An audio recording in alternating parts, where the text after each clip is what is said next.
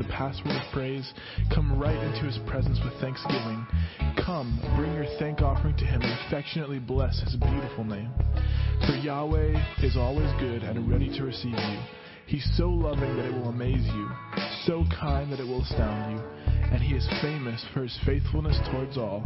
Everyone knows our God can be trusted, for he keeps his promises to every generation.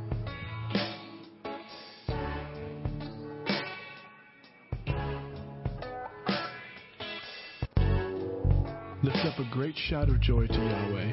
Go ahead and do it, everyone, everywhere. Worship Yahweh with gladness. Sing your way into his presence with joy. And realize what this really means.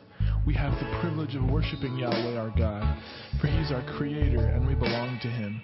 We are the people of his pleasure. You can pass through his open gates with the password of praise. Come right into his presence with thanksgiving. Come, bring your thank offering to him and affectionately bless his beautiful name. For Yahweh is always good and ready to receive you. He's so loving that it will amaze you, so kind that it will astound you, and he is famous for his faithfulness towards all. Everyone knows our God can be trusted, for he keeps his promises to every generation.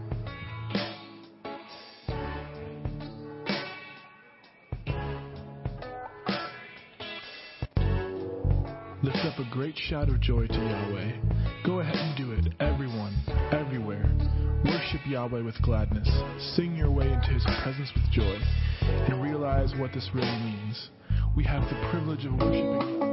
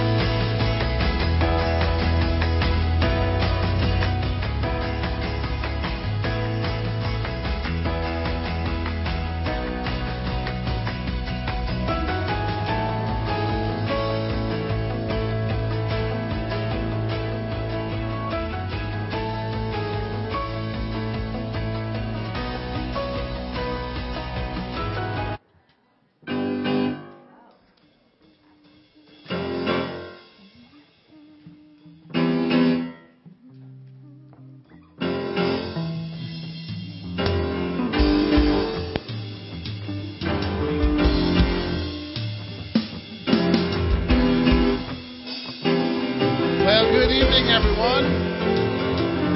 We want to welcome you to our Inheritance Family Conference tonight. We're so glad that you're here, as we're going to experience God's presence together. You're on. Yep. So we serve a good God, and we just want families to be blessed and touched by God's power. And we're so glad that you're here on this great evening.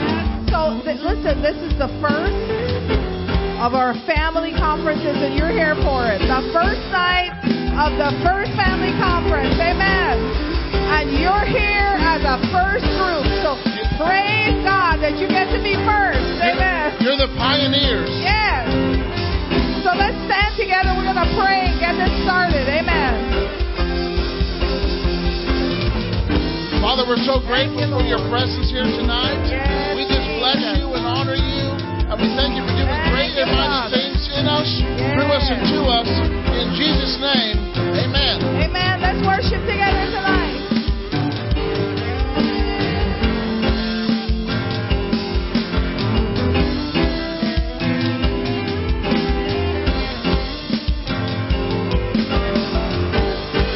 If you walked in sick, you're gonna walk out healed.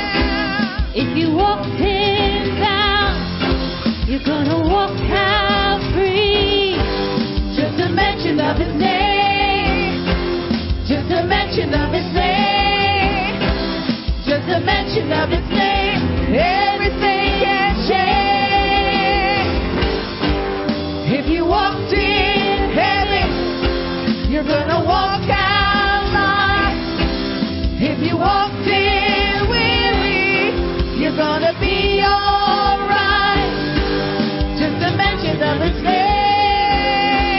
Just a mention of his name. Oh yeah. Just a mention of his name. Everything can change. Yeah.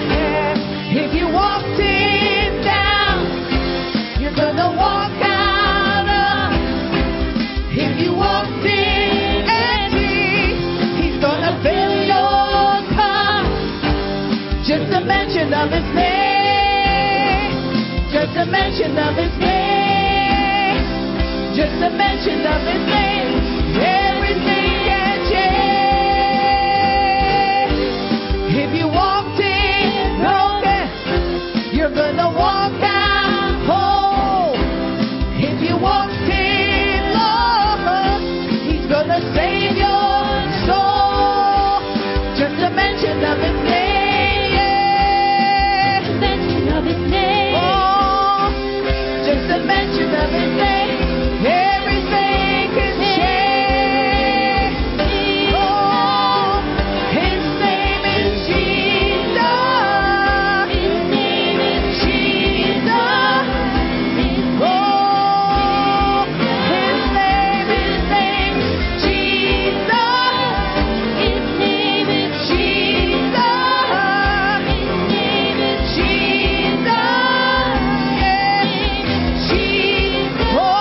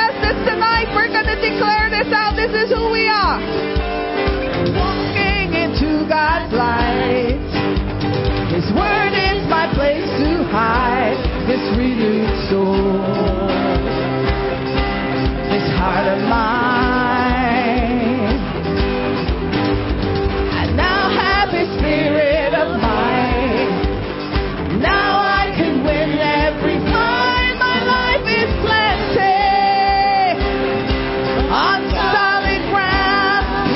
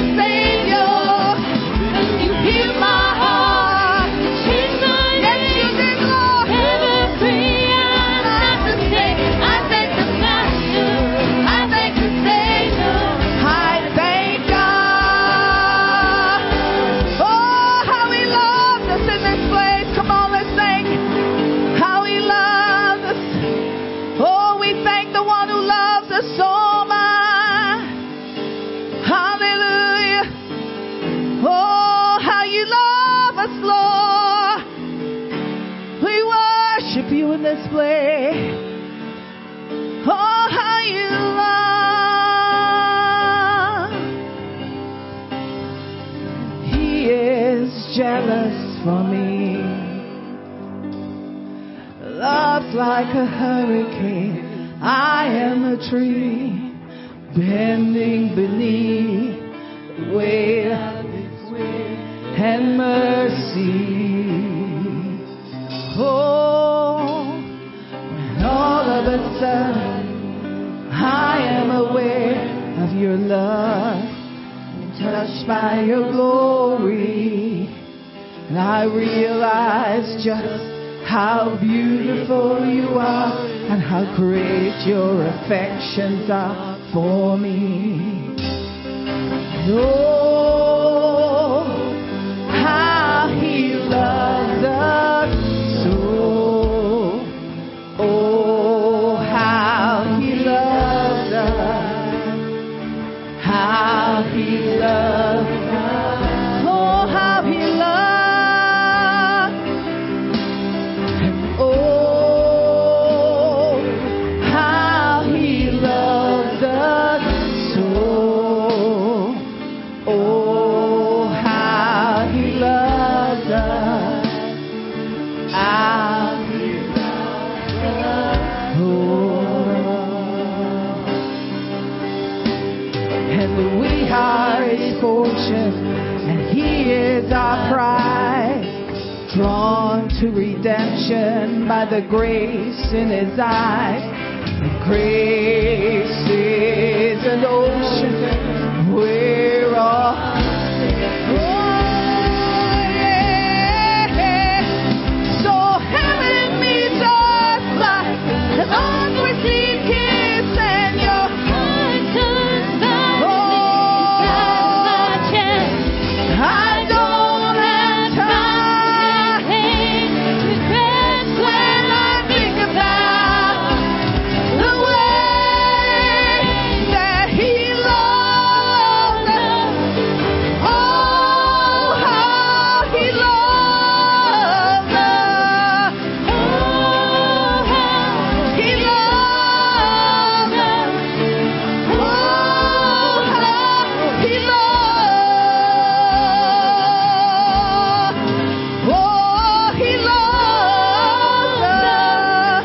Oh, how He loves us. Oh, how He loves us. Oh, how He loves. Oh, you love. Oh, you love. Oh, how you love us. Oh, how you love us. Oh, how you love. Oh, how you love us. How you love. Come on, just receive. Oh, we know that you love us in this place, Lord. Oh, how you love every household. How you love. Oh, and I just want to speak the name of Jesus over every heart and every mind. I know there is peace within your presence. I speak Jesus. Oh, yeah. I just want to speak the name of Jesus. Every dark addiction starts to break, declaring there is hope and there is freedom.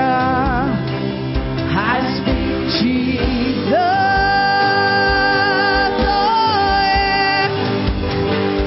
Your name is power. Your name is peace. Your name is love.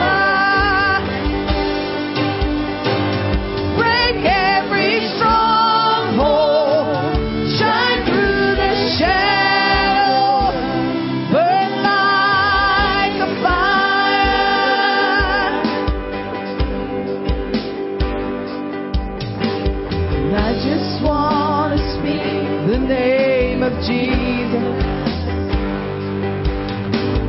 Over fear and all anxiety. Oh yeah. To every soul held captive to depression. Yeah, I speak Jesus.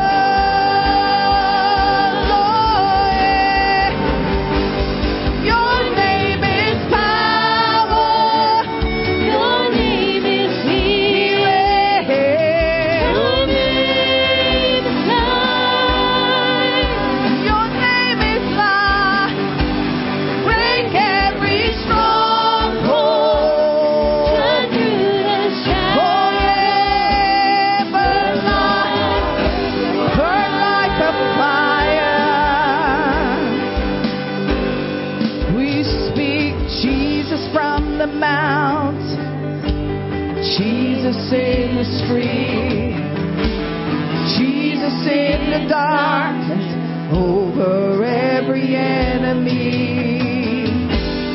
Jesus for your family, I speak the holy name of Jesus. Oh, let's declare His name right where we live.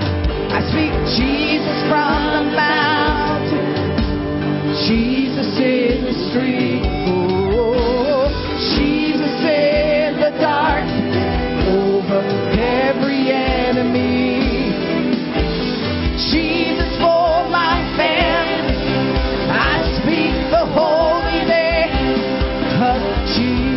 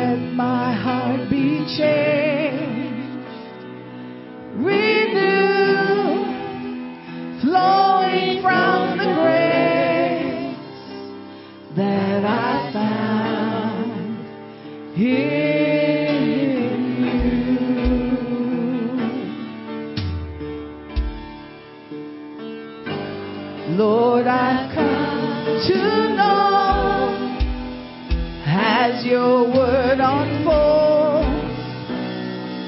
in me, the old is stripped away. Oh, by the power of your love.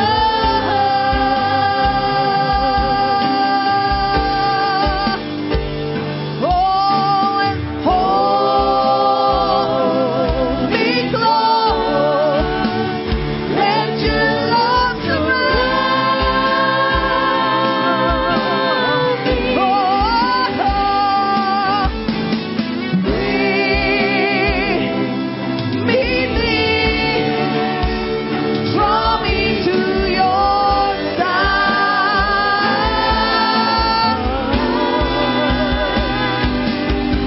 And that our way, I'm blind to blind thee. Oh, now it's all with you.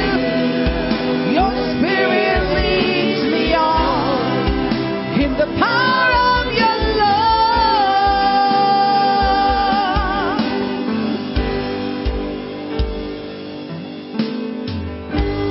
Lord, unveil my eyes.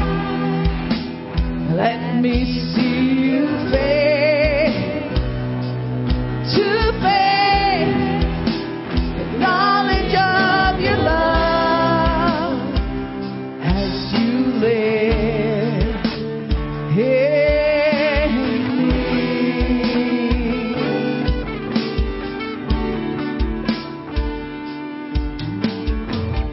Lord, I renew my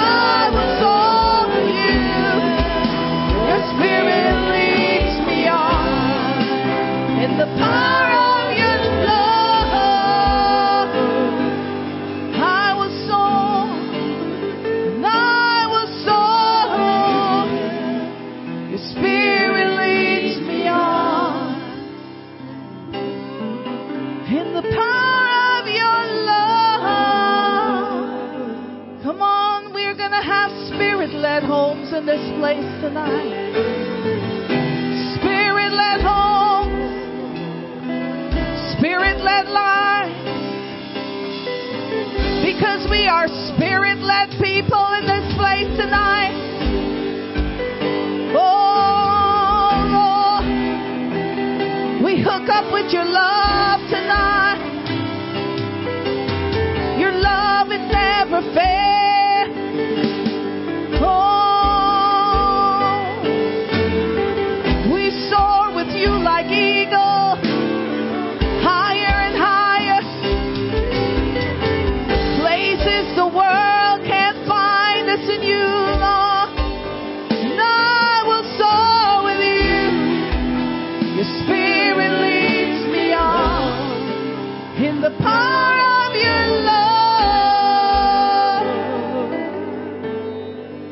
Oh, night I will soar with you, Lord. Your Spirit leads us on in this place. Oh, we worship you, Jesus. We worship you in this place. Oh, hallelujah, Lord Jesus. As for me and my house, oh, We worship you, Lord. We thank you for your Holy Spirit. We thank you, Lord, your plan for your people. Thank you that you gave us your word and your spirit. Oh, we give you praise and honor and glory in this place. Thank you, Lord, for your power that's moving in each and every individual here tonight in the name of Jesus. We thank you, Lord, that your power is present to heal, to touch, and to help in the name of Jesus. There's nothing that you can't do, Lord. There's nothing that you can't turn around. Oh, we just love you, Lord. We yield to you. We acknowledge you as Lord of all. That you direct our paths. And we bless you, Lord. We praise you. We need you, Lord Jesus. We need you, Lord Jesus. We need you working in us. We need you leading and guiding us. We need you filling us. We need you touching us. Oh, we need your word speaking to us. Hallelujah. We need hearts to understand, ears to hear what your Spirit is saying in this moment. Lord, you are our victory. You are our healing. You are our all in all. And we're so grateful that you're here, Lord, and we thank you that you speak to us.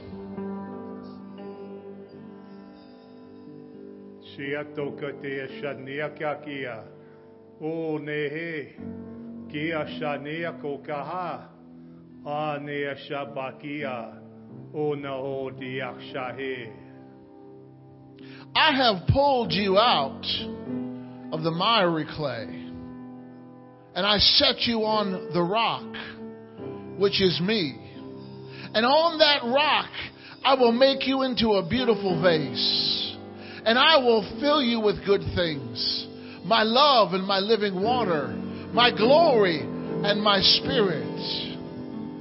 For I am the potter, and you are my clay. And just as my hand touches you, so I will lead you by what I say. Hallelujah. Oh, thank you, Lord. Thank you, Lord. Thank you, Lord. Amen. Well, thank you, Signature Worship Team. You may have your seats. Praise the Lord. Glory to God. All right, we're going to make a quick transition. We want to give our speaker the rest of the evening, but we have all these wonderful gifts. So tonight we are handing out 5 door prizes or giveaways, these gifts that have been donated to us. And the fastest way to do it tonight is by table. So you're going to get to choose who wins at your table there's 5 blue tables. And we're to give out 5 gifts. So the blue tables win, and amongst yourself at the blue tables, you decide who wins the prize. And I heard that go ahead and just pass out. Give one thing to each of the blue tables. I heard that tomorrow is Terry and Don Orlando's 34th anniversary. Woo! They will receive an extra special gift. So we're done with our part. And now the children can, where's Josiah? Josiah's our drummer. Follow him. He knows exactly where we're going. So Josiah and Mason, you guys lead the way down the hallway to the toddler room, and I'll be joining you in 30 seconds. Let's go, kids. All right. Yeah, Michaela, go on. All the kids, follow the drummer there. There you go. We're done here tonight.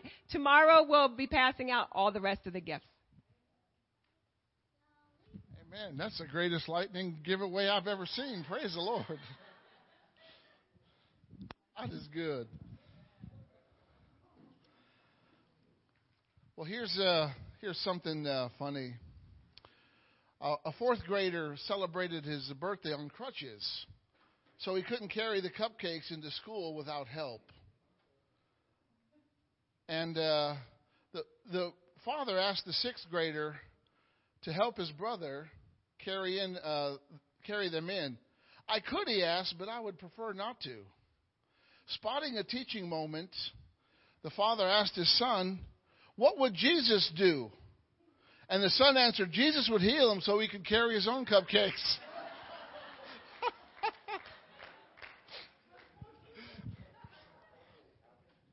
Hallelujah. And here's another one. After iMessaging back and forth with my wife, I jokingly commanded Siri to pass along this message. "You need to get back to work now. You have a husband to support." Here's what Siri sent. "You need to get back to work now. You have a has-been to support." Siri miscommunicated the message. And one college student said this: "I got my first full-time job, but I could have sworn I was making more money in college working for my parents, being their daughter." And then just one other one. What did the zebra say to the piano? "Dad?"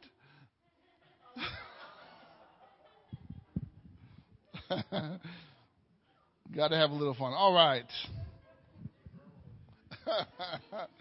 Praise the Lord. Well, we just want to welcome you to our Inheritance Family Conference. I believe God's going to do great things in families. We want to thank you for being here. Of course, we thank God who's here. We want to thank all the volunteers that made this happen. And we have a great group of people that just take pleasure in serving and bringing this together. So thank you to all who did work, and we appreciate it. We're grateful for the vendors and the gifts that we had. That's some good gifts there. Praise God. And so God's going to do some great things. So I'm going to introduce our speaker tonight. And he was here with us last year, and it's good to have him here again. And for more than 35 years, John and his wife, Darlene, have extensively traveled the world sharing the transforming Word of God. That their heart is to nurture laborers in the end-time harvest. Together, they have touched countless families, ministers, leaders, and young people with the Word and the Spirit. They have led ministry teams throughout the U.S., Canada, Latin America, and Europe, propagating the gospel in churches, conferences, stadiums, schools, prisons, and one-on-one street ministry, reaching tens of thousands for the kingdom. Having submitted under two remarkable pastors and pastoring themselves for over 20 years, they have served the local church over 4 decades. As products of the church, they understand and support the office of pastor. John is known for contributing stability and strength to church staffs and ministry teams, helping facilitate the vision of the house. They are widely known for practical and forthright teaching and empowered by demonstrations of the Holy Ghost. You're in the right place tonight. They impart the spirit of faith and prayer, character and honor, leadership and spiritual renewal in their ministry. They have been guests and hosts on Christian television and radio, and authored numerous articles, handbooks, videos, manuals, and teaching series. John and his wife Darlene have been happily married since 1981, which is 42 years. I did the math. And have 2 married adult children and 7 grandchildren, all faithfully serving the Lord. Praise the Lord. I want you to give a warm VCF welcome for Reverend John George as he comes and ministers the word. Praise God. Thank you, Pastor. Thank you. Thank you. Good evening. This is a wild and crazy bunch to come to church on Friday night and Saturday morning. What's the matter for you? Turn to your neighbor and say, God's going to do something big in your life. And it won't be just because you showed up. It's because you growed up. Amen? You know, there's a lot of things you could be doing right now. A lot of things you could be doing on this beautiful fall night. We're going to receive our first frost at home this weekend. And then it's going to get down to low 20s the day after. So I live at 3,500 feet. So even though it's in Texas, we had 6 snows last year. So all of Texas doesn't get snow, but we got snow. 2 years ago, all of Texas got snow. There was snow on the beach of Galveston. That's the Gulf of Mexico. So that's not all that weird, but for us, that's extremely common. But here's the difference: when you have a frost here and your leaves turn, even before the frost, it's so beautiful. Where leaves turn where I live, it's only in town because we have no trees outside of town. I was just looking when I got out of the car tonight. From your driveway outside, there are more trees that you can see right outside this building than we have in our entire county. You have way more trees than our county, just what you can see. And the reason why is because we're the number 1 ag producing county in the state of Texas, number 2 or 3 in the nation. Farmers knock down trees. They tear them down. Why? Because they don't produce anything. Right? You can't sell leaves. Right? You can sell wood for lumber, but we don't have, it's the high plains. It's arid. It's 3,500 feet, like I said, so a lot of trees don't grow. But this is just such a beautiful part of the country. I flew here from West Texas, but I was actually in New Mexico. And I wasn't even able to go home because I'd flown back to West Texas to go to New Mexico from Illinois. And before that, I was in Tennessee. Before that, I was in Ohio. Before that, I was in Oklahoma. Actually, this is my 7th state this month. So my body is trying to catch up to where I'm at. So, I lost 2 hours from New Mexico time on my body when I flew here. But I lost a bunch more hours because my flight was so delayed. Everything was so delayed yesterday because of storms that rolled through Dallas-Fort Worth. And that means it delayed my inbound. And then by the time my inbound took off, I missed my flight here. So I had to scurry around and find another flight. And I found the last flight into Baltimore, and it was 2 hours late. So I got in bed at 5 this morning. That's usually when, my wife tries to get up. She doesn't always get up at 5, but she gets up pretty early. I get up whenever I have to because of my flight schedules and whatnot. Sometimes my flights are at 5. I usually don't go to bed because I have night meetings. It's just kind of a teaser to go to bed at night. When you live an hour away from the airport and you have to be there 2 hours early, That's my life. So I'm in agreement with your pastors that said, we just believe God to give you your own aircraft, and I'm in agreement with that. I don't have to go through airports of security and craziness. And I have lost so many little Swiss Army knives, the little ones, to TSA, to the security. I lost my latest one last week. I need to go buy another one at Walmart or wherever. But I've given so many of those because sometimes they don't take them. Now, I had 2 pairs of scissors that are this long, but they took my little Swiss Army knife that has a blade about this long. The world is out of their mind. Does anybody notice that the world is out of their mind? And we're seeing this over and over. These things are repeated. You know, before 9/11, you know what the security questions were? Anybody remember? Did you fly? Did you pack your own bags? That's the first question. There were 2 security questions. And I always wanted to say back to them, no, I'm not sure who packed my bags. Well, have your bags been in your possession since you packed them? And I always wanted to say back, no, I gave them to Osama bin Laden. I wanted to see what he would add to my bag. I mean, that's security. See what I'm saying? There was no security. That's not security. That's foolishness.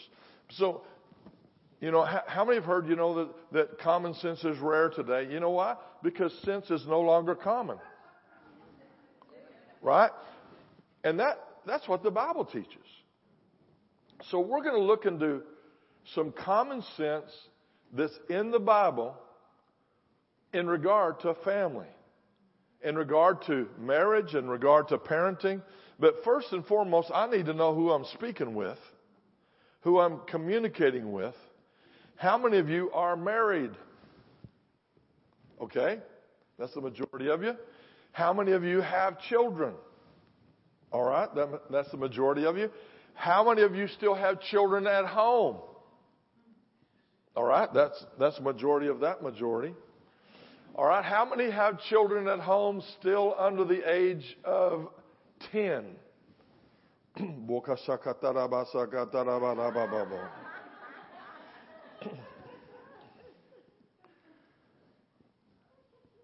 How can we determine how to have a godly marriage, a godly family, if we don't follow the author and the creator of marriage and family?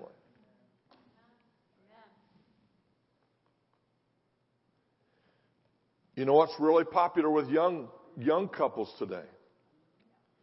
They're looking on Pinterest and online to talk to them and communicate with them about how to parent, how to negotiate with their child. I call it how to negotiate with a terrorist. How to reason with your child. How to reason with your 3-year-old. That's why you have children like are in my hotel running up and down the hallways, screaming like banshees.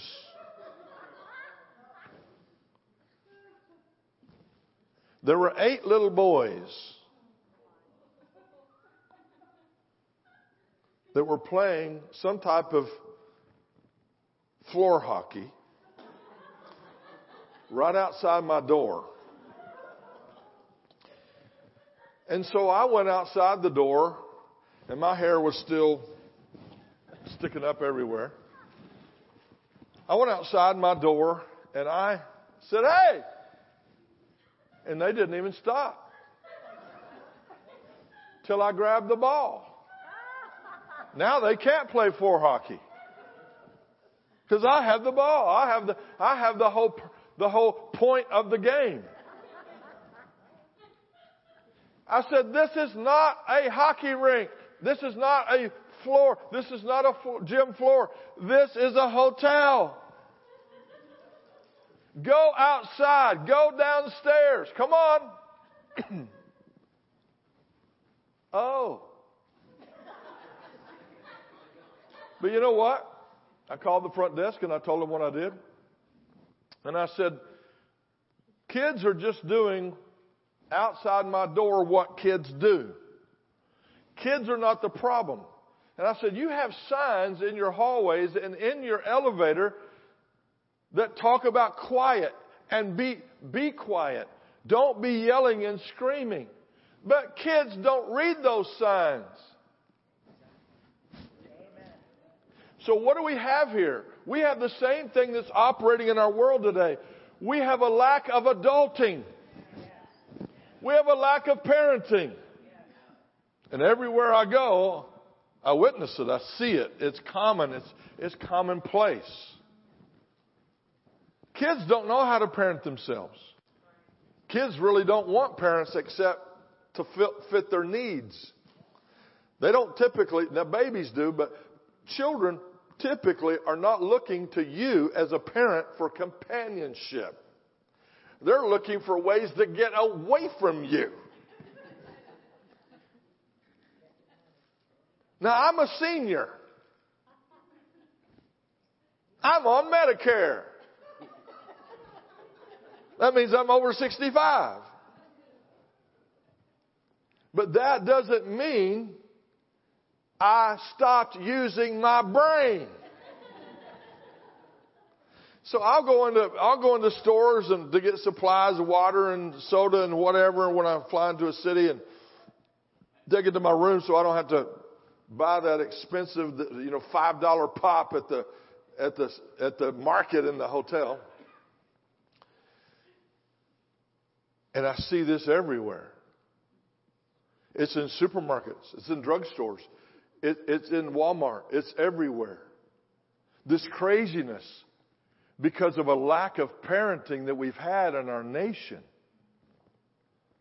And I'll hear these banshees.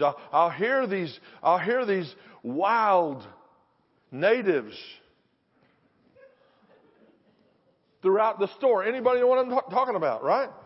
And they're just screaming bloody murder in the basket or outside of the basket or hanging onto the basket or jumping up and down in the basket, right? And the parent is just going along.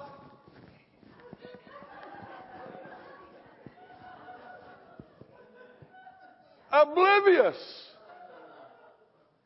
And so I've developed this habit, and I'll say, please parent me. Please parent me. And sometimes it's from another aisle, and they're not sure where it came from. Please parent me. Because children do what children do. Children are flesh-driven. Anybody notice that lately, right? Children didn't come with a set of guidelines and manuals. Why? Because the hospital and the doctor didn't create your child. They may have handed your child over to you, but the hospital did not make your child. So there's no better place to start this conference and these 2 days with you than the book of beginnings. Turn in your Bible. I hope you brought one. Because I don't have any other manual but the Bible. That's the problem. We got so many other things going on, and we fail to look at the creator of the family. Genesis chapter 1. Genesis chapter 1. That's right after table of contents. If you wonder where that is in your Bible. Maybe after maps. But usually maps are in the back. So God, if you read Genesis chapter 1, it's an amazing read. I don't know how anybody can understand the whole rest of the Bible they're trying to read if you haven't read Genesis. It's the book of beginnings. And God said in verse 26, let us make man in our image and after our likeness. For the phrase let us, it's Elohim. The Father, Son, and Holy Spirit. That's who us is. Let us make man in our image and after our likeness. The Hebrew word there for likeness means personality. God gave you and all people the personality of Himself. And let them who, mankind, because it's talking about mankind, not just males, and when it uses the word man, let them have dominion. Say dominion. Over the fish of the sea, over the fowl of the air, over the cattle, and over all the earth, and over every creeping thing that creeps upon the earth. Don't look around. So God gave dominion to mankind, male and female. He gave man dominion and authority over all things. And you know what? Man has succeeded at that verse. How do you know? Because I had a meal yesterday and the day before and the day before and the day before. Man has learned how to have dominion over the fish of the sea, the fowl of the air, over all the cattle. I had a great 2-inch filet yesterday. It's from Texas. It was in a New Mexico restaurant, but it was from Texas. The meat was from Texas.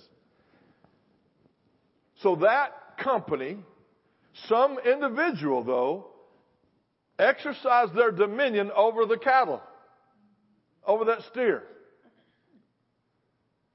I had chicken the day before. Somebody exercised their dominion over the fowl.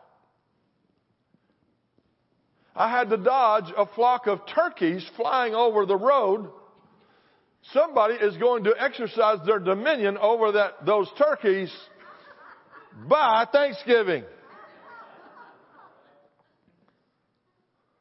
Those are big birds. I don't know if you know, they have at least a 4 to 6 foot wingspan. They are big honking birds. And those were just the hens. Those weren't even the gobbler. Those were just the hens. So man has learned to exercise a dominion over all of these things that mentioned in this verse. Would you agree with that? Yeah. That's what supermarkets are about. Man has exercised dominion over the earth. That's what Cabela's and all of these sporting goods stores are selling out of merchandise right now. I saw guys on my flight from Lubbock to Dallas yesterday, all dressed in their get-up in their camo gear. They even had camo shoes on. In other words, they were wearing their warfare clothes. I'm glad I was not with them after they got their animal and brought it back and had blood all over it. So I was glad I was on the outbound and not the return. So God made mankind. And it said in verse 27, and so God created man in His own image. In the image, I'm adjusting this on purpose. In the image of God created He him, male and female created He them. Notice there's not a she-male mentioned. Okay, I'll go on. And God blessed them, who? The male and the female. God doesn't bless anybody but males and females. This is easy math, folks. I didn't even have to remove my shoes to figure this out. Be fruitful and multiply. 2 males can't multiply. 2 females cannot multiply. Come on. You're just going to have to trust me on this.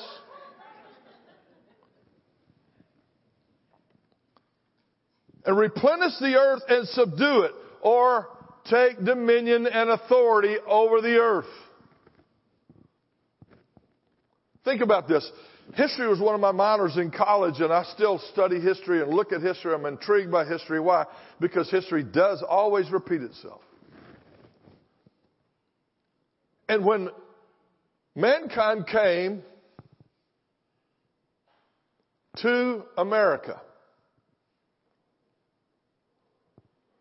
we know about the natives, etc., etc. Most people, young people today, are not taught the truth about history. The natives were killing each other off. There was so much incest that they were dying of disease. They would fight each other, kill each other. This is still going on today. I've been in the Amazon. I've been in the heavy woods. I've been in Guatemala where the ruins of the Mayans is. I've been in Mexico where the ruins of the Aztecs is. I've been in Peru where the ruins of the Incans is. They killed each other off.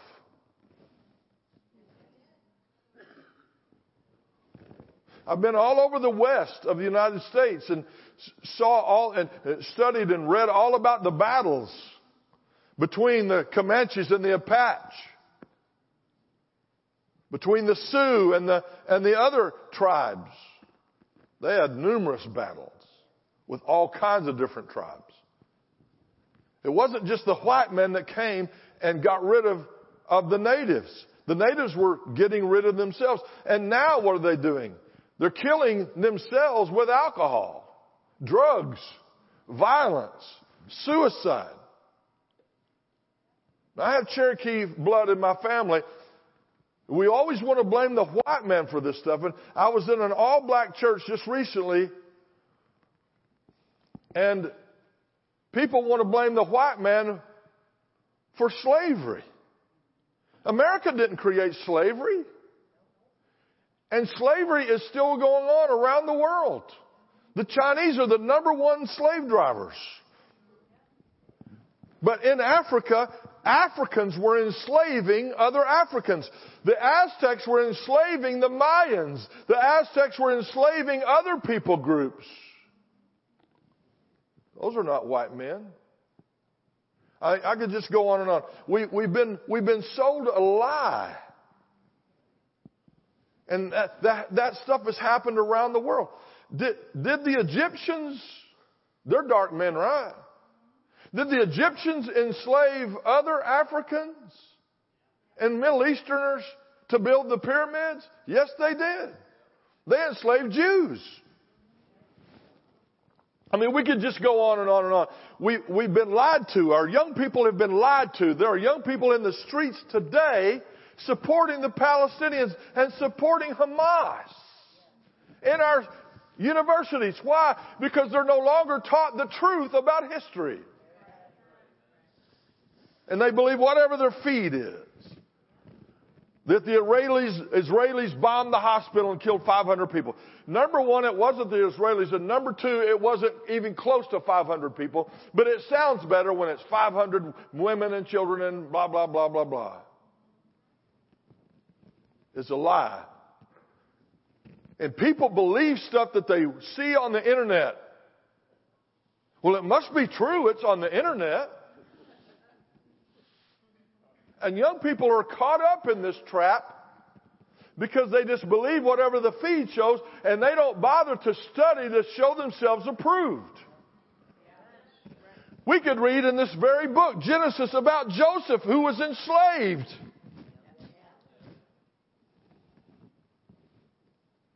We could read about Gideon. We could read about all kinds of people. We could read about Moses and the people of Israel were enslaved to the Egyptians. We could read all in this same book. See, that's the problem. If you don't read the first book, how do you understand the rest of the book? In that bookstore right over there, do you start out reading the last chapter? No, you start out reading the forward and the first chapter because it's going to set the stage for the rest of the entire book. So Genesis does. So here we are in the beginning. And God created mankind. And He created male and female to have dominion in the earth, to multiply, to replenish the earth, to subdue it, to have authority over it. And yes, in the natural, that has been successful. But that's not the only way He wanted us to have dominion. Amen? So,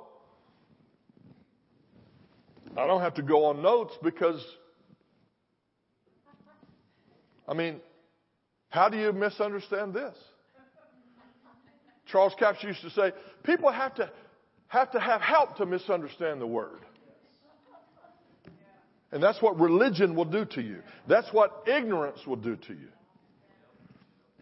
So God made man. And then we jump over, and the female, to have dominion. And then we jump over to chapter 2. And it says in verse 2, on the seventh day, God ended his work which he had made, and he rested on the seventh day from all the work which he had made. And God blessed the seventh day and sanctified it, because that in it he had rested from all his work which God created and made. Then are the generations of the heavens and the earth which they were created in the day that the Lord had made the earth and the heavens, and every plant of the field before it was in the earth, and every herb of the field before it grew. And the Lord God had not caused it to rain upon the earth, neither was it man to fill the ground. And there went up a mist from the earth and watered the whole face of the earth. In other words, God didn't need rain. The mist and the moisture from the ground. And if we get to chapter 5, we won't take the time to do it. We get to chapter 5 where it starts talking about Noah's day. That's the reason nobody knew what rain was.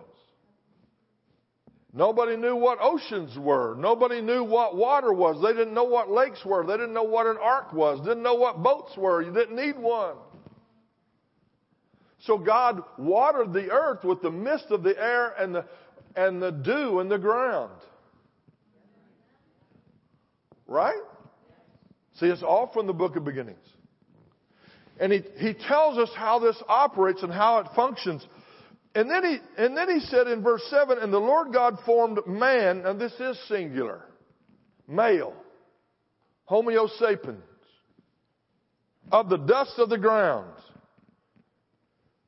So ladies, legally and scripturally, you can call him a dirtbag. You can.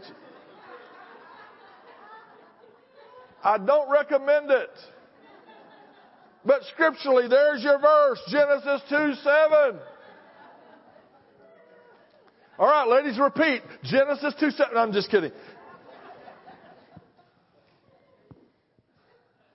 Then there's a comma, and he said, he breathed into his nostrils the breath of life, and man became a living soul. In Hebrew, it says speaking spirit. God made the man a speaking spirit in his image. God is a spirit that speaks, and we are a spirit. Come on, somebody. We're not just a physical body. We're not just a soul, a brain, a mind, a will, and emotions. We are spirit beings. I know this is primer. I know this is ABCs. This is exactly where we miss it. Because we fail to take into consideration how God made us. God is still making man the same way.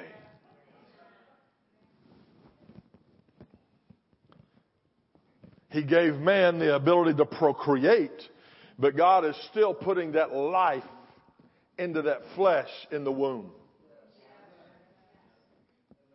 Science has now developed a camera where they can see when the sperm enters the egg, there's an explosion.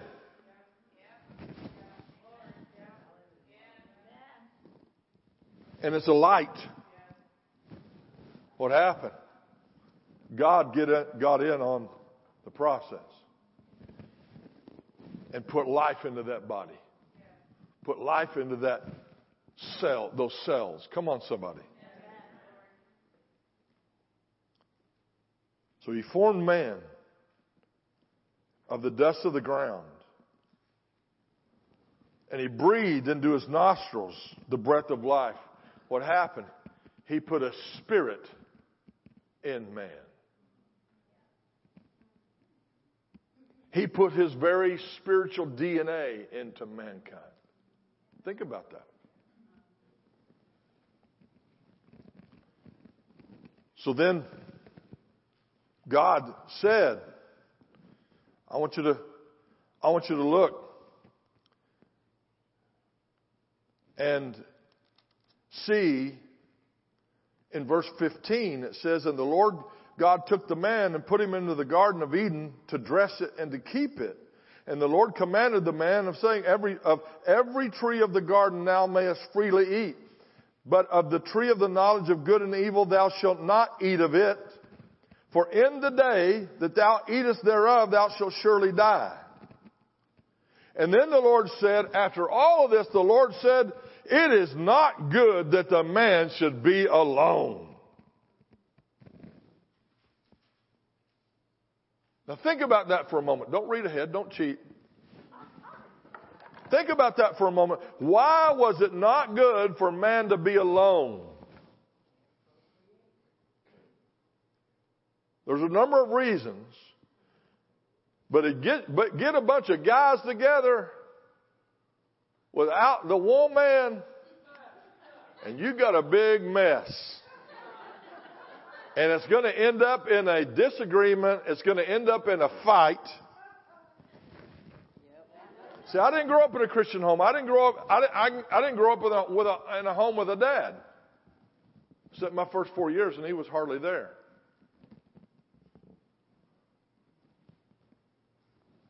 So I grew up in the projects. Get a bunch of boys together in the projects, and you're going to have a fight or 10. And then what you got? You got mob versus mob versus mob. And that's the mentality of the world today. That's what's going on in the world. That's what's going on in Washington. You got mobs. People wanting to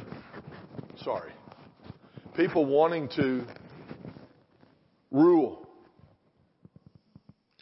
While I'm here, stop saying that America is a democracy, because we're not.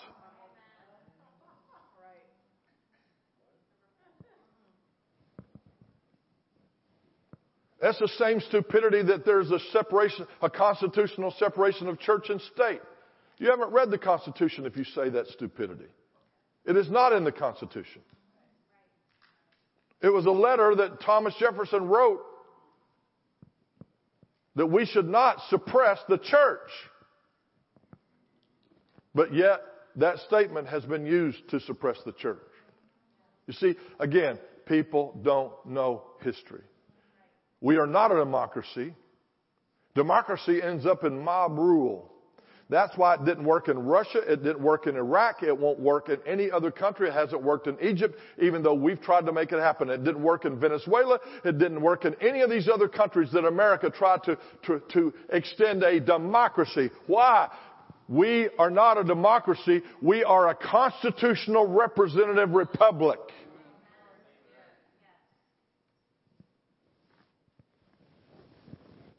And I don't care what you read.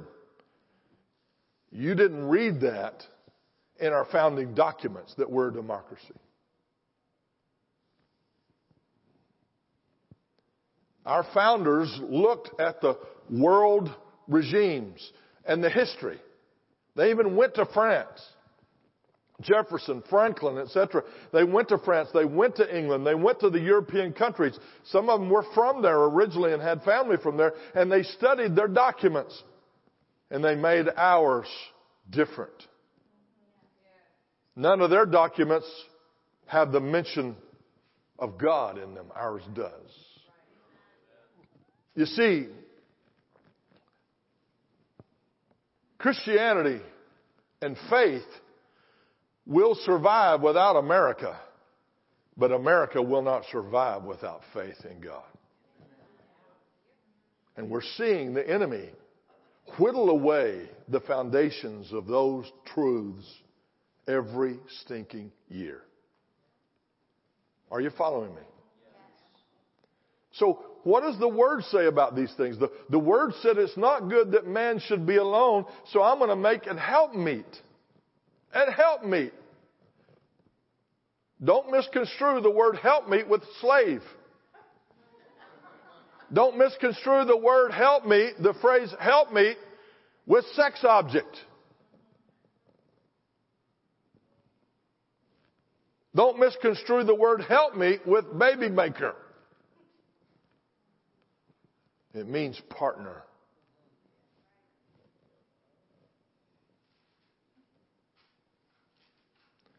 Not lesser than, not greater than. So what did God do? And I'm paraphrasing the rest of this chapter. What did God do? He put man to sleep. He knocked him in the head somehow. He put him to sleep. And he took the rib.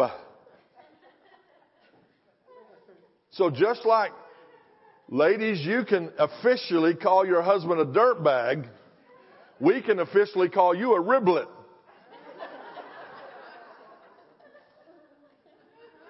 Give me some sauce on that, please. I got a saucy riblet, let me tell you. So God put him to sleep, took the rib. Where's the rib? The rib is on the side. I don't know if it was the left rib or the right rib. Doesn't matter. God took that rib. Not only is the rib on the side, helpmeet, partner, the rib protects the vital organs. Without your ribs, not only can you not stand erect, you won't survive the attacks against your body. I don't know if you've ever broken a rib or not, or even bruised a rib, but the rest of your life is messed up when you get a messed up rib. Everything you do, breathe, cough,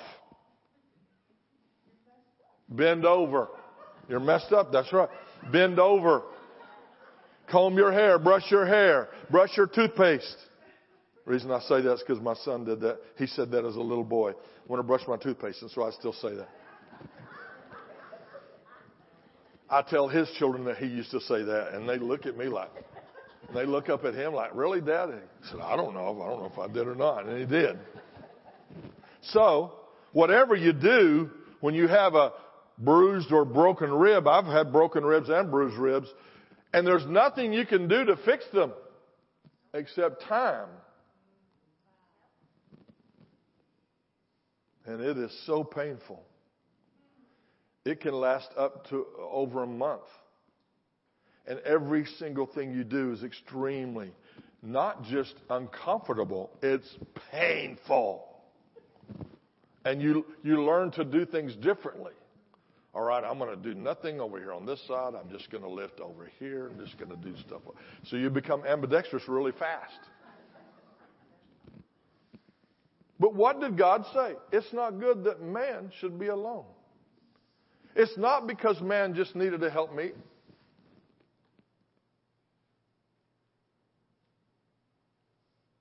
Man needed a partner. Man needed fellowship. It wasn't just for the purpose of procreation, although that was necessary. But the point and the fact of the entire matter is that God designed male and female to not only be a blessing to each other, but a blessing to Him. Now that's important. That's important. Because in saying that and understanding that is going to permeate everything I say in the next few hours. Not a few hours tonight, but including tomorrow. Now, while we're here, let's go ahead and read the basics. These are just the basics.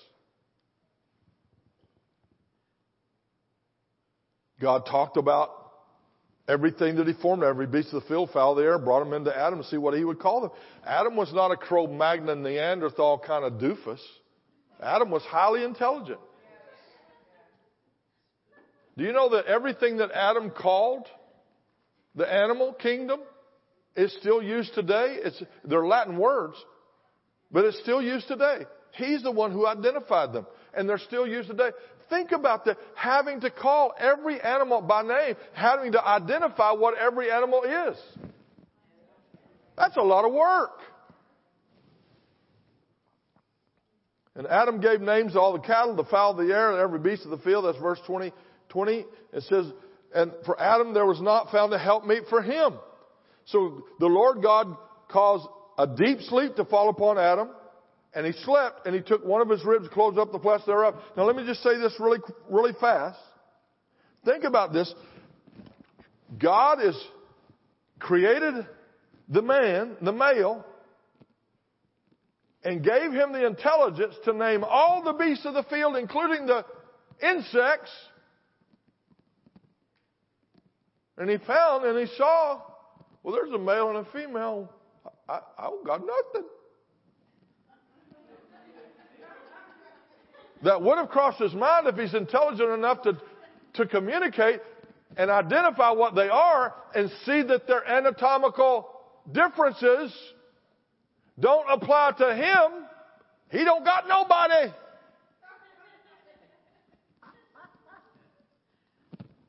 So what did God do? God put him to sleep, did surgery on him. And then what happened? Watch this. Watch this again. Genesis chapter 2, verse 22. And the rib, say rib, you little riblet. And the rib which the Lord God had taken from man, you ought to underline, from man, made he a woman. The word for made in Hebrew, I can't pronounce it, but it means builded. Builded. If you look it up further in Hebrew, beyond the word builded, she was skillfully made and delicately sculpted.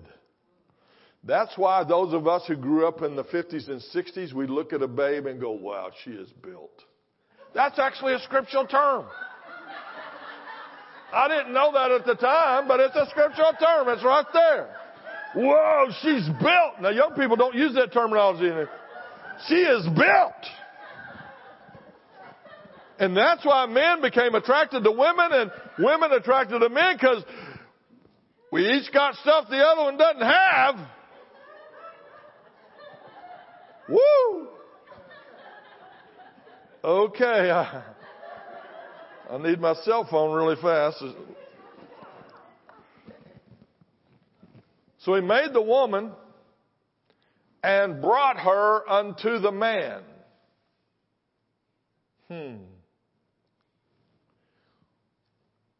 Where do you think we got the heritage, the habit, the protocol for the father bringing his daughter down the aisle and giving her hand to the man? There it is. God made her.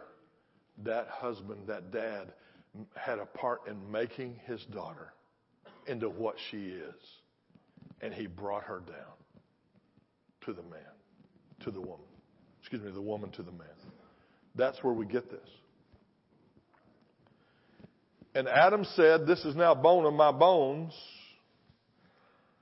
flesh of my flesh. She shall be called woman, because she was taken out of man. Thus we got the word in 22, the phrase is from man. We still call them women, right? Huh? I wonder if the National Organization for Women, which was a feminist group, still is.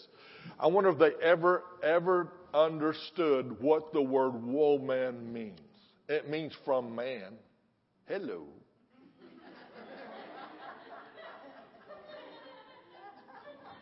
Out of man. Now let me just interject this really quick.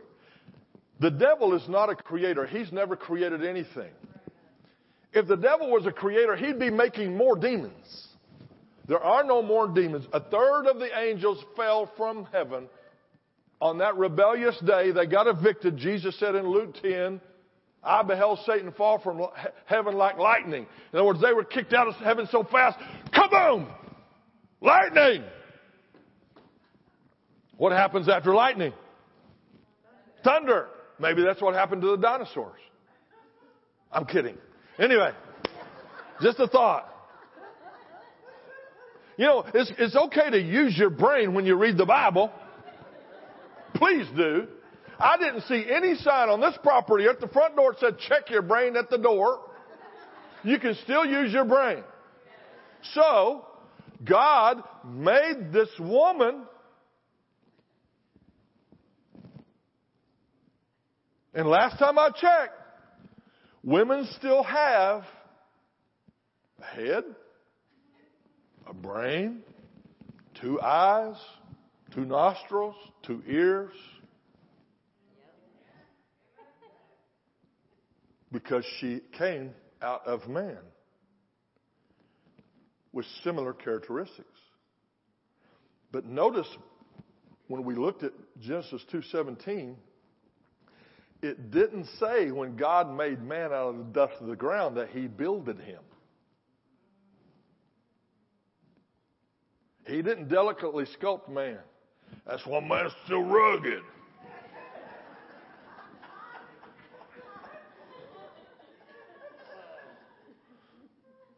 That's why men lose hair on their head and start growing it on their back and their ears. When you see a woman like that, oh, help us. You need to check the DNA.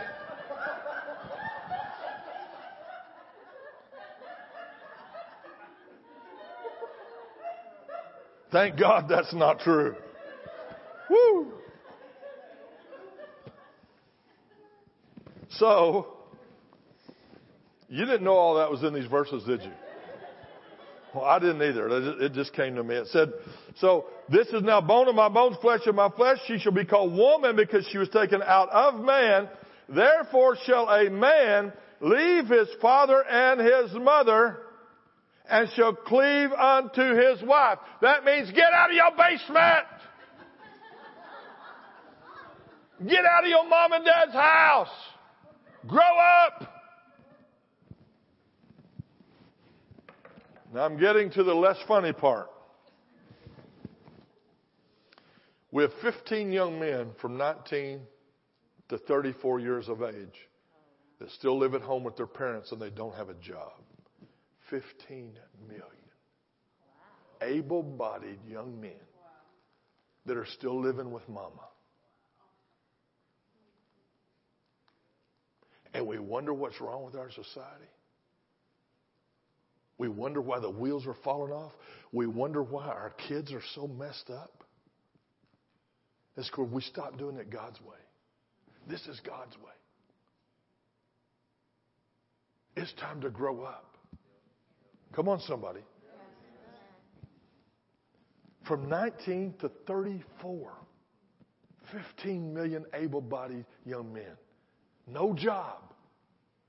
When there's signs now hiring everywhere. Good paying jobs. I went into Sheetz last night. S-E-E-T-Z, right? The convenience store. On Interstate 83. And they have an ad playing on their music. At Sheetz. They're now hiring. An assistant manager can make $81,000 a year at a convenience store that has 8 or 10 self-serve kiosks to pay for your stuff, and you still making $81,000. Full-term managers are making $103,000 plus at Sheetz. It's just like, you talk about waking me up. I didn't need cold water. I'm going, are you kidding me? I'm talking to the speaker. Are you kidding me?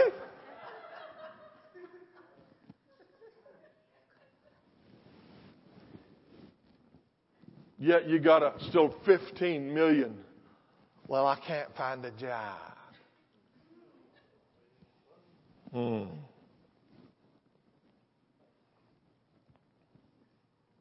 Needed some body work done on one of my vehicles. And when I filed the claim, the insurance claim response came back in an email that said, because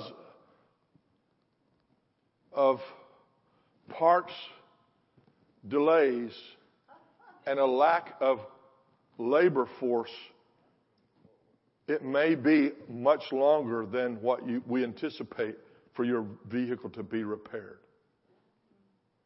Do you know what body shop guys make, they make really good money. Why? Because good ones are hard to find. They make really good money. And we see that everywhere. Help wanted everywhere. Not just at Subway or Wendy's. We see help wanted in major companies. Good paying jobs. I mean, are you kidding me? To be an assistant manager at Sheetz, you can make $81,000? My goodness, like my youngest grandson. Oh my goodness. He can't say goodness yet. He says goodness. That's crazy. You didn't know all this was in here, did you? So he leaves his father and his mother and shall cleave unto his wife. And they shall be one flesh. Now, why is it repeating this? Here's the next verse, and it's not R-rated. It is in some churches because they don't teach this, and that's why, because they don't teach the truth of this, they don't teach the facts of this, young people go out and experiment on their own in the street or in the world. Hello? It says, and they were both naked, comma. In case you wondered who that was, it says the man and his wife. Hello? The man and his wife were both naked, and they were not ashamed. In other words, it's not shame for a man and his wife to be naked together. One time I was driving in Dallas. I was checking out of a Hampton Inn that I'd stayed at for some weekend meetings. It was Monday about noon. I checked out, I think it was 11 a.m. Well, I think it was around noon. I was checking out, went into the lobby. I drove around and went into the lobby and the porte cochere, the overhang, and went into the desk. And there was a line. There was somebody at the desk at the counter talking with the agent, the associate. And then there was this little short skirt, low cut top dress chick with her high heel shoes on, her stilettos on, with her expensive jewelry, hair, makeup. Usually I'm talking about guys at this point, but this was a girl.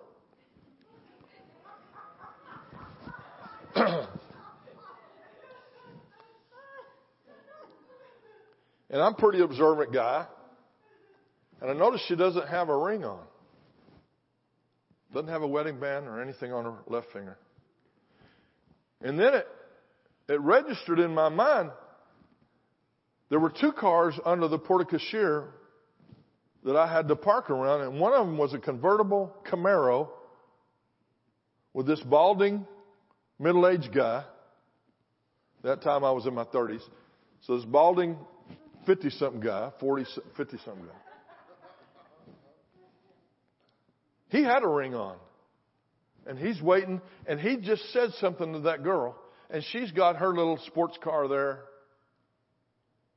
And so I'm standing in line behind this girl. And this is what registered in my thinking. Put all this together very quickly. She wanted to rent a room by the hour and pay cash. Now she wasn't a prostitute. Everything was too expensive for a prostitute. And she wasn't trashy looking. She was just very, very stylish and expensive. Like, $1,000 shoes and that kind of stuff. Harlots don't wear that kind of stuff. And sure enough, and nowadays you can't even rent a room with cash unless it's a seedy little hotel. They'll take anything. But a normal room, you can't even rent one with cash. Because if you damage it, they have no repercussion. They have no way to track you and charge you, $250 for smoking in the room, et cetera, et cetera. That's what they make you sign in a lot of these hotels now, and I'm all for it. But anyway, I'm wanting them to make charge $500 for not parenting their children in the hotel. I always say, I said to that girl on the phone, and she was really nice, and I wasn't ugly. I was not belligerent. That doesn't get you anywhere. I wanted to say here, if you guys can't do anything about this, I can help you. Because this is typically what takes place in these weekends. All these teams are coming to town. Hockey, soccer, baseball, whatever. And the parents are down in the lobby getting drunk or out at the pool getting drunk while their kids are ransacking the hotel. That's what typically happens. And so I've even said before, we need some more adulting and parenting here, please. I need to make an announcement. More adulting and parenting. I'm not afraid to do that. What are they going to do? Kick me out? No, I'm on the side of the hotel. And the other guests that actually rent their room to sleep. The primary thing in hotel rooms is the bed. Anybody notice that? Okay. So, I was done really quick with just getting my receipt. I'd already given my credit card, just getting my receipt. That girl had paid her cash, went out there, and sure enough, she got in her car and he said something to her, and then they drove around. And I thought, I could exit right here out of the parking lot, but there's another exit further down to where I'm going. So I think I'm just going to drive around the building and see what's taking place. And so I did that. And she parked way down over here with her car. And he parked way down over here with his car. And in the middle was the staircases. Back when the Hampton Inns were motels and not hotels, they didn't have an inside hallway. They had outdoor, like the old Holiday Inns. And so they met together at the staircase. So I knew they were together, confirmed it. They're not married to each other. And they walked up the staircase up to a landing away from the building. And then you go the landing, and then you go a landing back up to the building. Most of you know what I'm talking about. When they got up to that first landing, I rolled down my window and I said, God sees what you're doing. Have a good day.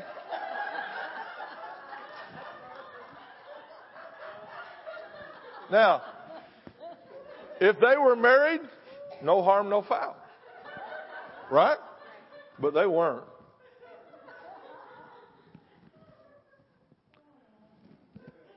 Why would the husband send her to go in and pay cash? He didn't want to be seen. He's trying to keep his reputation. This is the problem, people.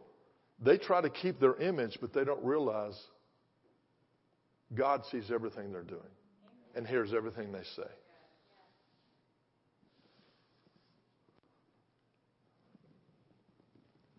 If you've been a pastor or worked in a church for very long at all, you hear and see things that you didn't sign up for. They don't teach you in Bible school. And when you dig into things that are tough, you always find out it's deeper and worse than you ever imagined. True? That's why a lot of people are not signing up to become pastors today. They're getting out of the pastorate. Why? Because the days are evil. We live in a gross darkness earth. There's gross darkness. It used to be that the church was this place where it was holy and righteous and clean. But now, because of entertainment, satellite TV, cable, movies, music, that spirit is now in the church. And I don't mean that to beat anybody over the head. My family messed up totally before there was cable TV. There was still a devil in the earth. But it's more widespread. The divorce numbers used to be so bad in the world, but now they're very similar in the church. Because the enemy has infiltrated the church You have to see something.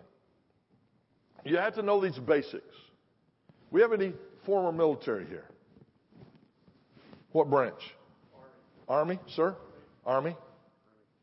Anybody else? Air Force. I've got 2 grandsons right now. My dad was a Marine in Korea.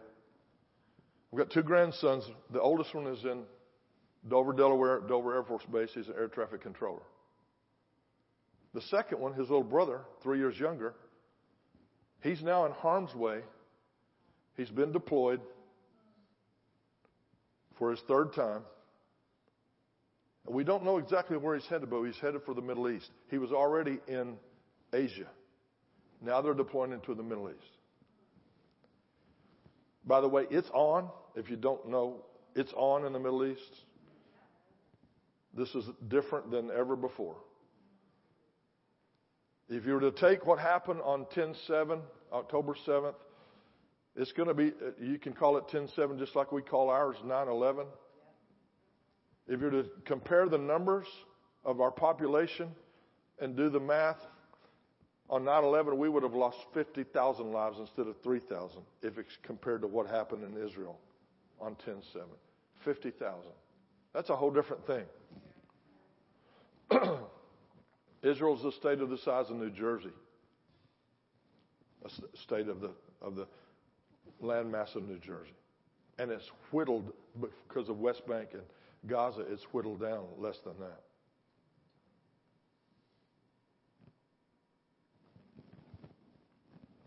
And just to have understanding, especially for the younger people that are here, Jews have occupied and lived, and there are holy sites in the land of Israel, including the West Bank, for over 8,000 years. 7 that we can doctrinally dictate and look at historically. If you look in your maps in your Bible, or any map, try to find the nation of Palestine. There's never been one. It was the title given by the Romans as a province. That's where it first originated. When was the Roman occupation in Israel? In Jesus' day, right? Right? Okay. Was there an Israel before Jesus' day? I'm not trying to trick you. It's Old Testament, right? If you were to look in this very book of beginnings, God sent Abraham from Iraq to what we call Israel, and he had him build 5 altars to worship him.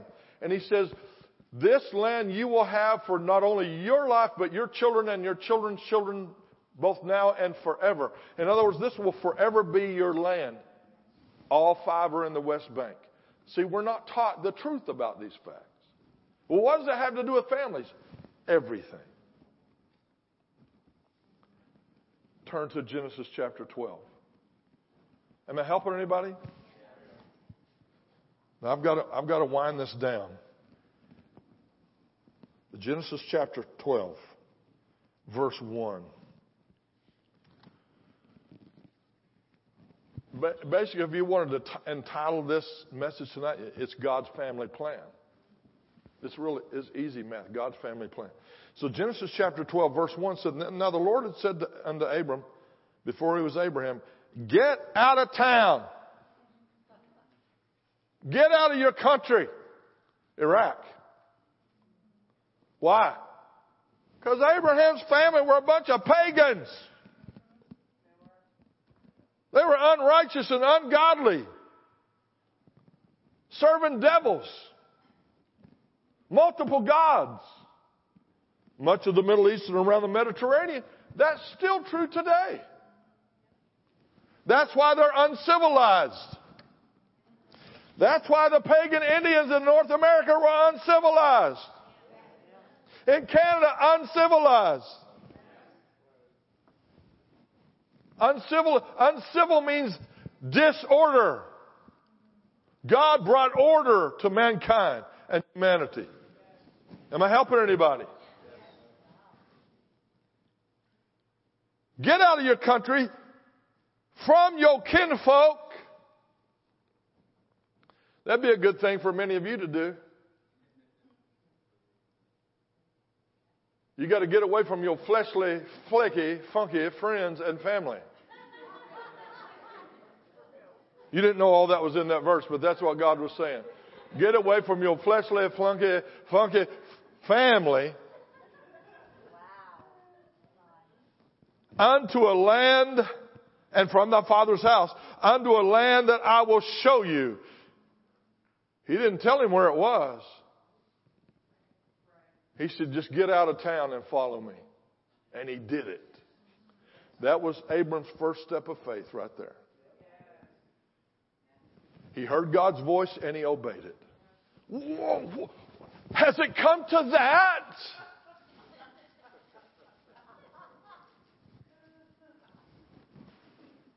That's why your family and my family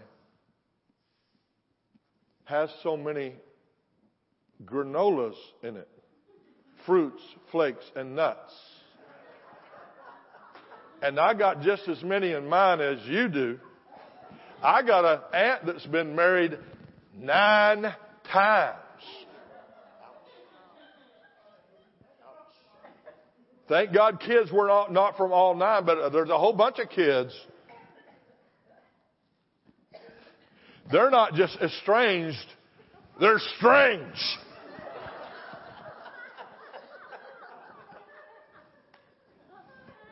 I hate to admit this, that my aunt found 3 husbands from the same bar in Fort Worth, Texas. What kind of self-respecting Texican man would be found at a bar called the Pink Poodle?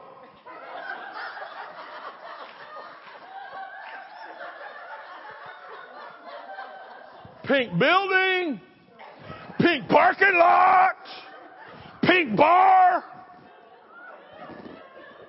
pink neon on a big tall sign out front across from the truck stop. And she found 3 husbands in there.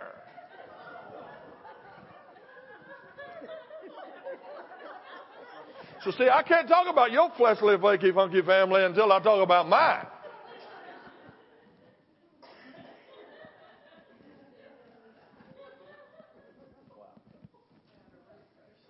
That's a mess.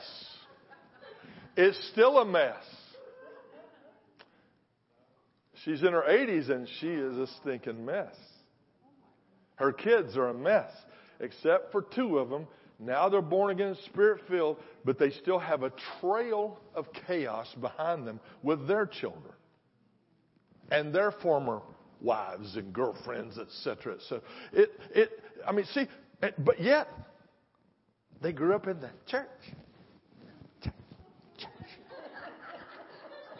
And I tell you what, during praise and worship, they're just crying. Oh, I mean, they tune up. I mean, it's,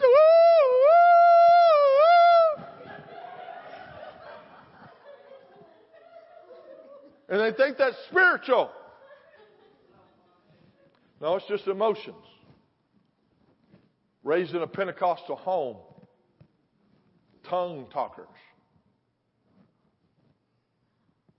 But refuse to be doers.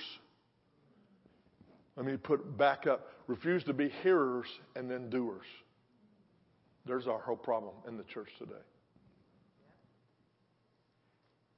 Pastor, one of the most frustrating things I find, and I've been in almost 3,000 churches in 45 years.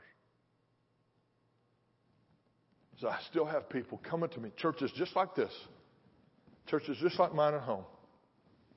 People will come in and they'll get in a prayer line. They need prayer. I need prayer, Pastor. I need prayer. Pastor, would you come to me? Prayer. I just pray. I was in New Mexico Wednesday night. This lady comes to me. Every time I'm in that church, and I'm in there a lot, they call me their de facto associate pastor. This same lady comes to me. She's elderly. But, she's got dark hair because you ladies cheat. Anyway.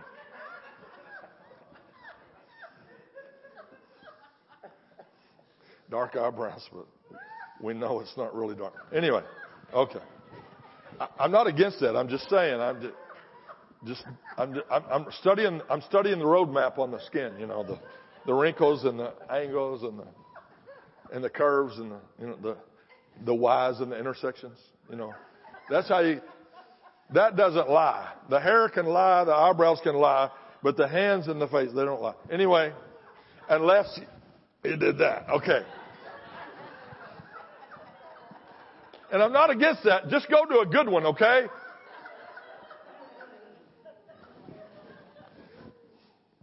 So, pray for me. How can I know the voice of God? How do I know God if it's God's voice? Now that's as pastors, they know that that's the most fundamental thing of our walk with God. Knowing God's voice.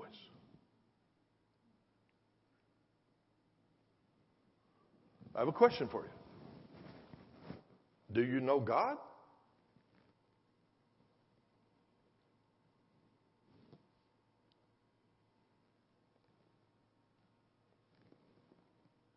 I know today we have caller ID on everything. But if you didn't have caller ID and Pastor Doug called you, would you know it's Pastor Doug? Absolutely. He knows it's me when I call him, not because of caller ID, but because of my voice. How I communicate, how I talk. You know his voice because of the way he talks, the way he communicates. Because you have a relationship with him. So how do I know God's voice? Do you know God? If you know God, you know his voice. And the voice of a stranger you shall not follow. We've got too many Christians following all the wrong voices. And that's what we've got. We've got all these voices today. We've got all this noise coming at us. Constant. The more technology, the more noise, the more voices, the more images. And the enemy knows that. Remember, he's the prince of the power of the air waves. He knows how to use the air waves. He knows how to use technology for his advancement of his kingdom. Because he operates in the kingdom of darkness where the airwaves travel. Where did he learn that? In heaven as Lucifer. He was the chief musician and worshiper. And he knows the power of the tongue. So I'm stopped in traffic on the way here. It's Friday night. Homecoming games, football games, all kinds of stuff. All kinds of crazy stuff happening over at Hershey Park, and all the, Halloween and stuff. This is the last weekend, blah, blah, blah, blah, blah. All this stuff, and people are piling in there, and they're going to get spooked. Ooh, and they're going to pay for it. Yes. Pay for it. They're going to pay to get spooked. They're going to pay for scary noises and scary voices. Amen. Inviting evil spirits into their homes, into their lives. And they're going to pay for it. But I'm sitting in this red light, and I hear this.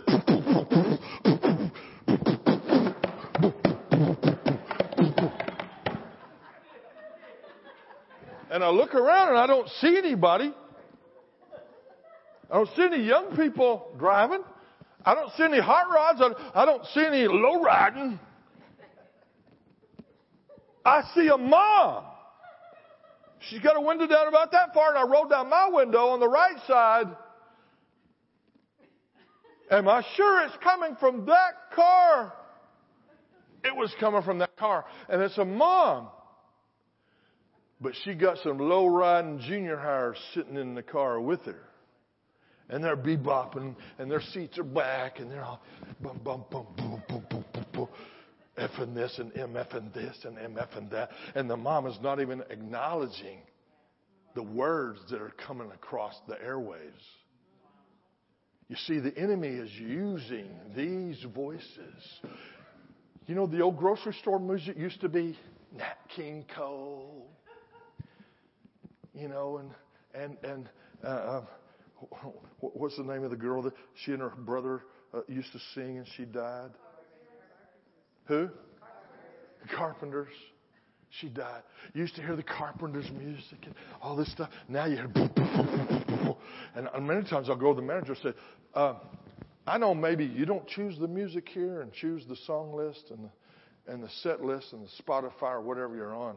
I said, but there's extremely vulgar words. Oh, I don't pay any attention to it. I just work here. I said, yeah, that's the problem. Nobody's paying any attention anymore. Yeah, man, that rap and that hip hop, that's nasty. What about your country porn? Huh?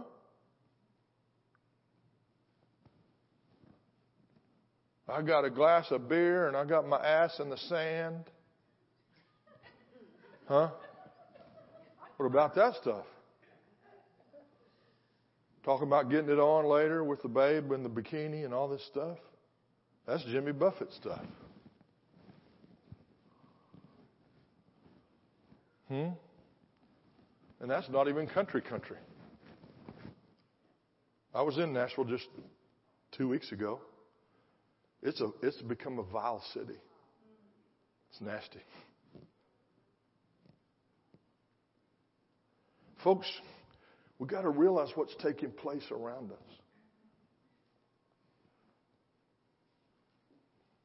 We've got to learn to fight for the faith.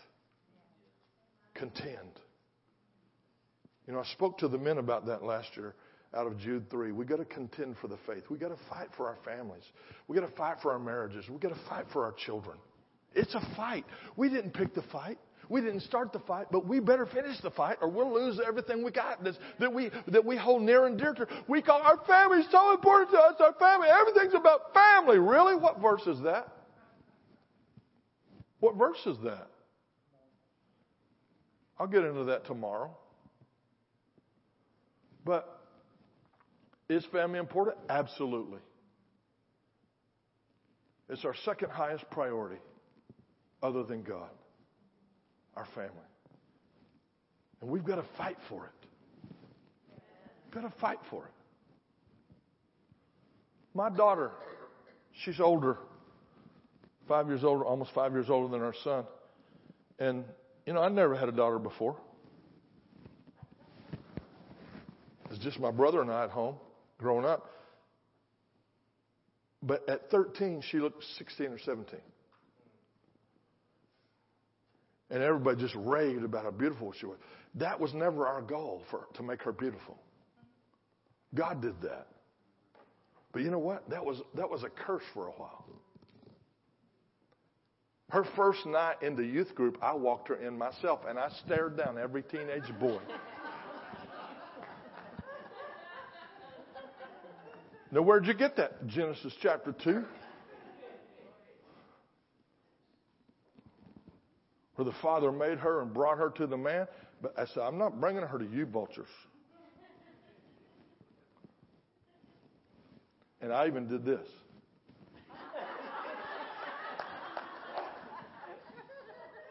And they knew I meant business. But it was a fight. A fight in prayer. A fight in schedules. A fight in relationships. Who she's going to be around. Are you hearing what I'm saying? Yes. It's a fight. The devil is working overtime at stealing and killing and destroying. He does not have the ability or the authority to just take you out anytime he wants. So what does he do? He enters in through the things that God created. That's what I'm coming back to. When I said the devil's not a creator. He's a perverter. He takes what God made holy and he perverts it. God made sex, not the devil, but the devil has perverted it. God made love, but the devil has perverted it. Come on. God made our bodies to be what they're supposed to be. God made the woman with those curves, but the devil perverts it. God made men with the anatomy He gave them, but the devil perverts it. Now they're making, talk about confusion. Now these companies are making swimsuits, bikinis for men with a penis pocket. I'm not making this up. They've got them at Target, where they also have open bathrooms, genderless bathrooms. Right? As soon as they did that, what was that, 5 years ago? I never spent another dollar, will not spend another dollar at Target. And I've told them so. I've even gone in their store, asked for their manager. Said, I'm not here to buy anything today. I'm just here to tell you, I used to shop here all the time, but I'm not shopping here anytime because of the policies I saw. And I know it's not your policy, but I just want you to know the reason me and all of our church members no longer shop here is because of this policy. But what happens is most Christians, we just bellyache about it. Don't do anything about it. We don't use our voice. We've become the silent majority. And our silence is destructive. I didn't say be ugly. I have great favor wherever I go. Great favor with the airlines, great favor with hotels. It's not because bad things don't happen in my flights or my hotels. It's because I don't go up there and go, I want to talk to the manager. No. I go into restaurants and I said, may I speak to the manager? And the server will go. I said, no, it's good. It's good. Because they automatically get hammered all the time. And the manager comes up and may I help you? And he's kind of reserved or she's kind of reserved. I said, it's not bad. It's good. Just want to let you know, so-and-so server is a fantastic thing. And your service was great and your food was excellent. Well, thank you very much. So their shield went down, and they took their helmet off because they're used to getting hammered. I said I got to quit, and I am. I want you to see one more thing. Verse 2, Genesis 12. I will make of thee a great nation, and I will bless thee, make thy name great. Thou shalt be a blessing. But here's where verse 3 shifts to us. And I will bless them that bless thee, Israel, and curse them that curse thee. And in thee shall all families of the earth be blessed. What did he just say? If you do it God's way, if you do it the way God ordained it and designed it to be, your family's going to be blessed. My family didn't do it this way. My parents didn't do it that way. My parents didn't start out losers. My mom was a beauty queen. I don't mean she ran for a pageant. She was the head cheerleader. She was the salutatorian of her graduating class of 1,000 students at a very prominent high school in Fort Worth, Texas. She was homecoming queen. Super intelligent. Very beautiful. Met my dad at the rodeo called the Great Southwestern Fat Stock Show and Rodeo. It's a 3-week rodeo. She met my dad on a blind date. My dad's a strapping guy. He'd been a Marine in Korea. He's this handsome dude, cowboy, grew up on a ranch in the Texas Panhandle.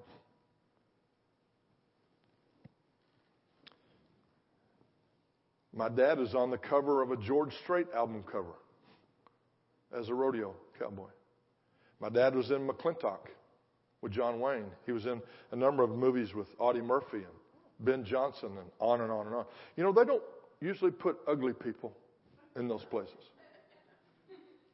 My dad and mom were married at Times Square Chapel, New York City, while my dad was rodeoing at the Madison Square Garden. My dad was earning up to $2,100 a day in 1950. That'd be pretty good groceries today, wouldn't it? Take that, Sheets.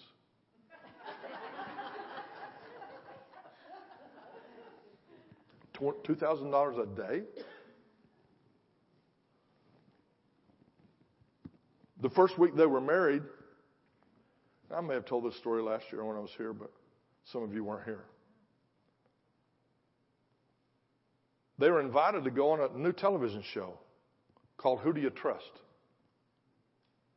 Anybody remember that television show? You remember hearing about it? You young people wouldn't know. But if you were born before the 50s, you know what I'm talking about. Or in the 50s. Some of you hadn't discovered America yet when this TV show came out. So,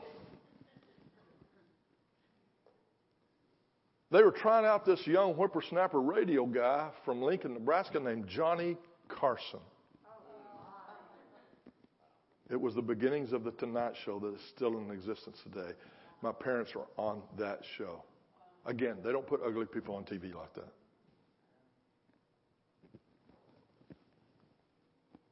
They didn't start out losers. Well, my dad died broke. Lost his health. When he died, the largest part of his body was his head. That's pretty ugly. My mom's still living today. She's 91, but her body is wasted away. She lost all her beauty long ago to alcohol and drugs. How do you become so messed up when you started out with such fanfare? Trouble comes to all of us, folks. If you haven't had any trouble, it's coming. Just want to warn you. But for the most of you in this room, you've had trouble. And when you have trouble, you always fall to your floor or your base. And if it's not this, you're in deep doo-doo. We call it different things in West Texas. We slaughter 5,000 head of cattle every 24 hours in our county, in our town. That's a lot of poop. That's a lot of beef. And it's a lot of smell. We've got 5 major dairies, and you can smell. You're not smelling the milk when you smell the dairy. All of our dairies are 5,000 head or more. They're huge. One of them is 50,000 head of cattle. That's why we're the number one ag producing county in Texas. Not only the farming, but the dairy and the cattle, the beef cattle.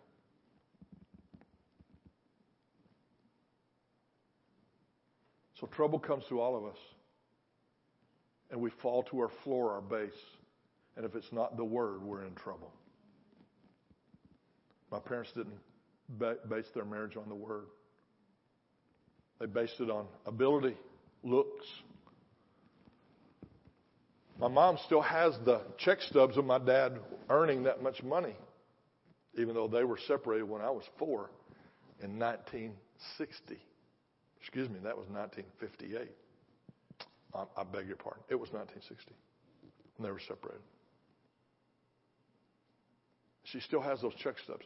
She still has the 8.5 by 11 sheets of pastel green paper, double-sided, double-spaced, of the questions they were going to be asked and the answers they were supposed to give based upon the interviews that they had with a producer. She still has that. If you believe in reality TV that there's no script, you probably also follow pro wrestling and you think it's real.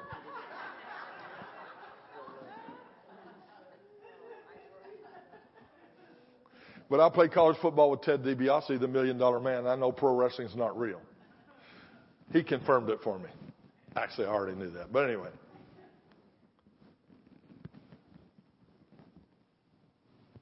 What I want you to see in what I'm communicating tonight and tomorrow is that you're under assault. Your family, your marriage is under assault. You who have children and grandchildren and great-grandchildren, your families are under assault. And that's why it's so important for Pastor and Fiona to produce this event, and all of you have helped. Because it's not only for you that are here that have good marriages and good families, it's for you to release this communication and this information and this wisdom from the Word. It's not John George's wisdom, it's the Word wisdom to them to help them.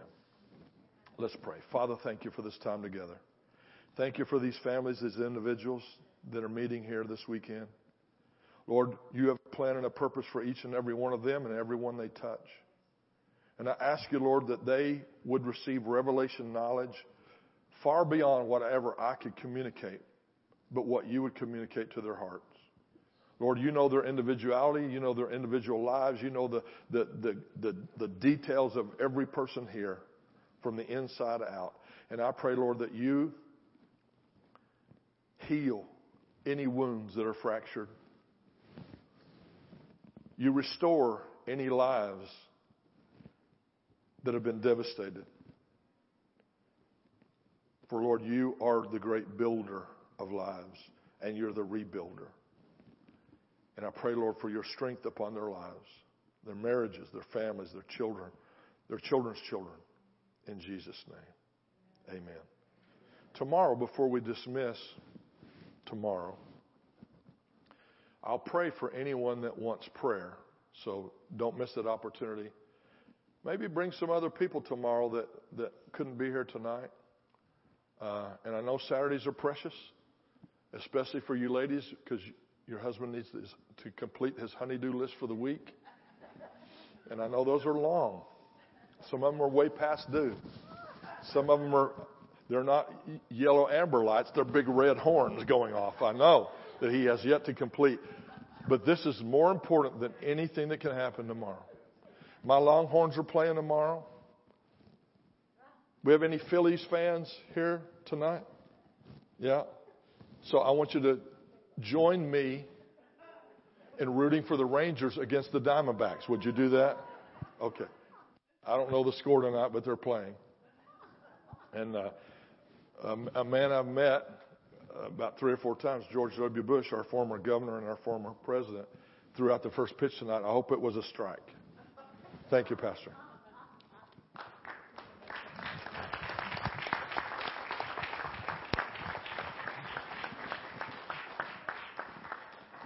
You know, I think God, He's breaking some things off of us tonight. Amen? Say, tonight, me and my family are going to be more free and more full of God and more full of His divine purpose. And we're going to follow His way. In Jesus' name. Amen. You believe that? You got to be a doer of the word. Hallelujah. I'm so thankful for, Father, we give you thanks and praise for the work that you're doing in these individuals and these families and these couples, Lord, on every level. Lord, you're the God of the single family. You're the God of the multi-person family. Lord, you're the God of the blended family. And Lord, I give you thanks and praise that you make things right. You make things rich. You make things joyful. You make things right. And Lord, tonight, by your Holy Spirit and the anointing, that's what you're doing. And Lord, your work is inside out. It's working on the inside, but then we see it on the outside. And I thank you, Lord, that you're reaching in to every heart. And Lord, they're hearing your voice. They're hearing what you are saying to them in this moment. And Lord, they're responding by yielding to you and doing your will. In the name of Jesus. Amen. This is good stuff. Hallelujah. And I want you to think about sowing into this tonight. Amen. I forgot to mention it earlier, but you know, as people sow into you, the Bible teaches us that it's right for us to sow into them. And I want you just to think about giving an offering into this. And you know, we're here to bless people. Amen. And this is how God works. When God wants to get something to someone else, He uses a person. And so, you guys know that you can give any time during the service. So this is any time. Amen. And you guys know how to do it. And you guys are awesome givers. And I celebrate your giving. And come back tomorrow, 9:30 tomorrow, right?